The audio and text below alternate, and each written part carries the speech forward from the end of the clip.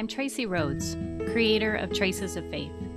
Writing online since 2014, I've been swept up in the glorious and bottomless well of capital C Church, the body of Christ, those believers who proclaim Jesus as divine King over, well, everything. With this weekly podcast, I want to connect all of us to the greater church. Whether you're a new believer or a seasoned one, Christian curious, or anywhere in between, I'm confident you'll be intrigued by what I've discovered in my spiritual wanderings. Let's talk church.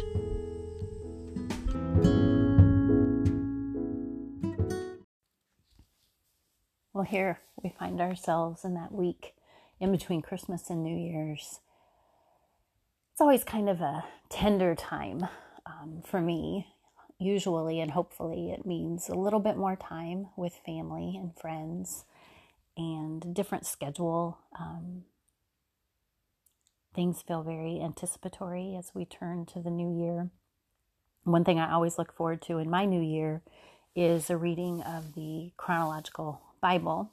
I think I'll be going into my 10th year of reading it through Genesis to Revelation chronologically, which means in the order that scholars think the events actually appeared.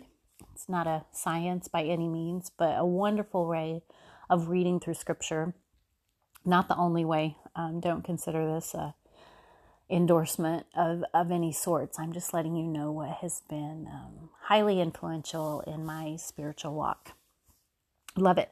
Love it so much that I actually lead a private Facebook group through reading the Bible chronologically. We're, about 750 strong, I think. And obviously not everyone reads the Bible every day and doesn't make it through the Bible reading in a year. But folks stick around, and I'm hopeful that they kind of come across an article or two or a verse along the way that encourages them. So I thought today in our reading, I would just read to you what I'm going to read on January 1st.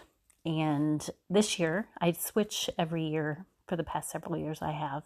This year, I'm going to be reading from the New Oxford Annotated Bible. It's an NRSV version. Those of you who are familiar with it know that it looks like a dictionary. So, probably add a few minutes to my reading each day as I study the notes found in this particular Bible. I'm going to read to you Genesis 1. In the beginning, when God created the heavens and the earth was a formless void, and darkness covered the face of the deep, while a wind from God swept over the face of the waters.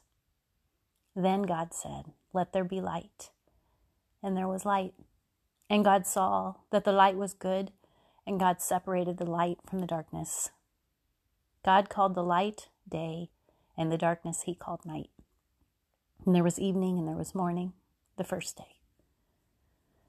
And God said, "Let there be a dome in the midst of the waters, and let it separate the waters from the waters."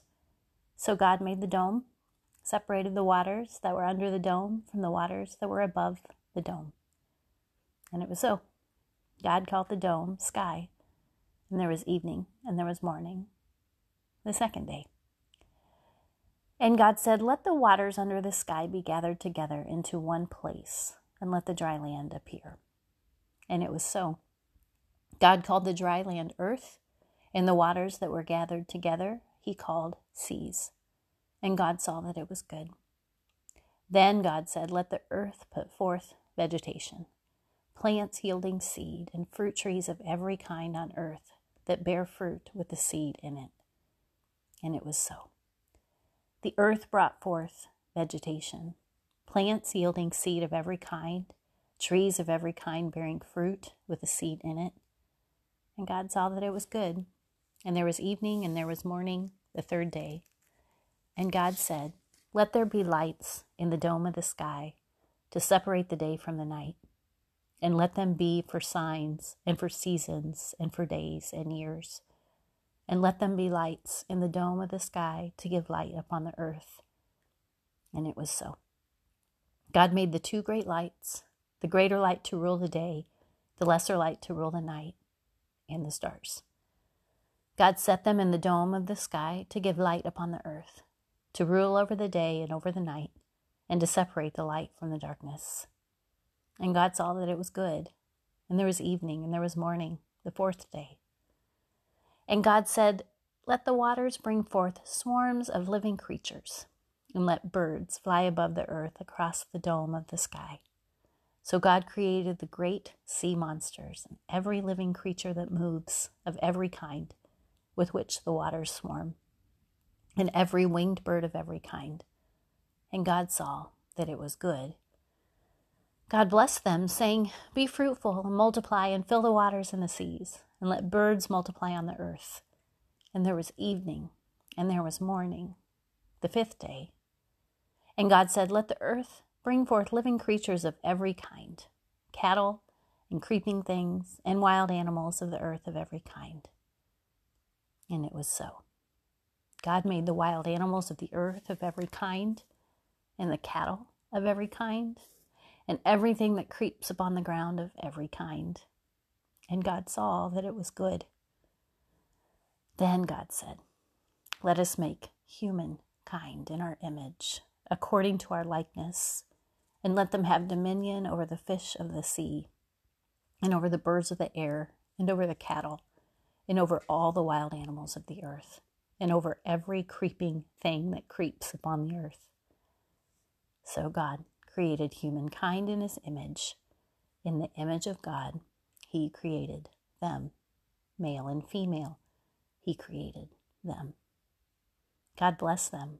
God said to them, "Be fruitful and multiply, and fill the earth and subdue it, and have dominion over the fish of the sea, and over the birds of the air, and over every living thing that moves upon the earth."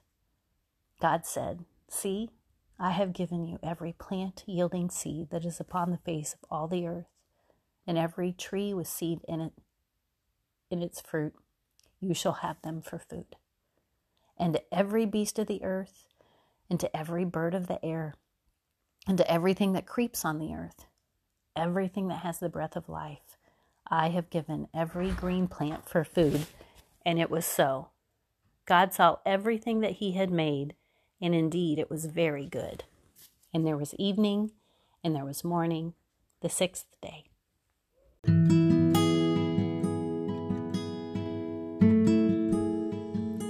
That's all for today. Again, it's Tracy Rhodes. You can find me online at my blog, tracesoffaith.com. My social media handles, Twitter is Traces of Faith, Facebook and Instagram, Traces of Faith blog. Take care until next time.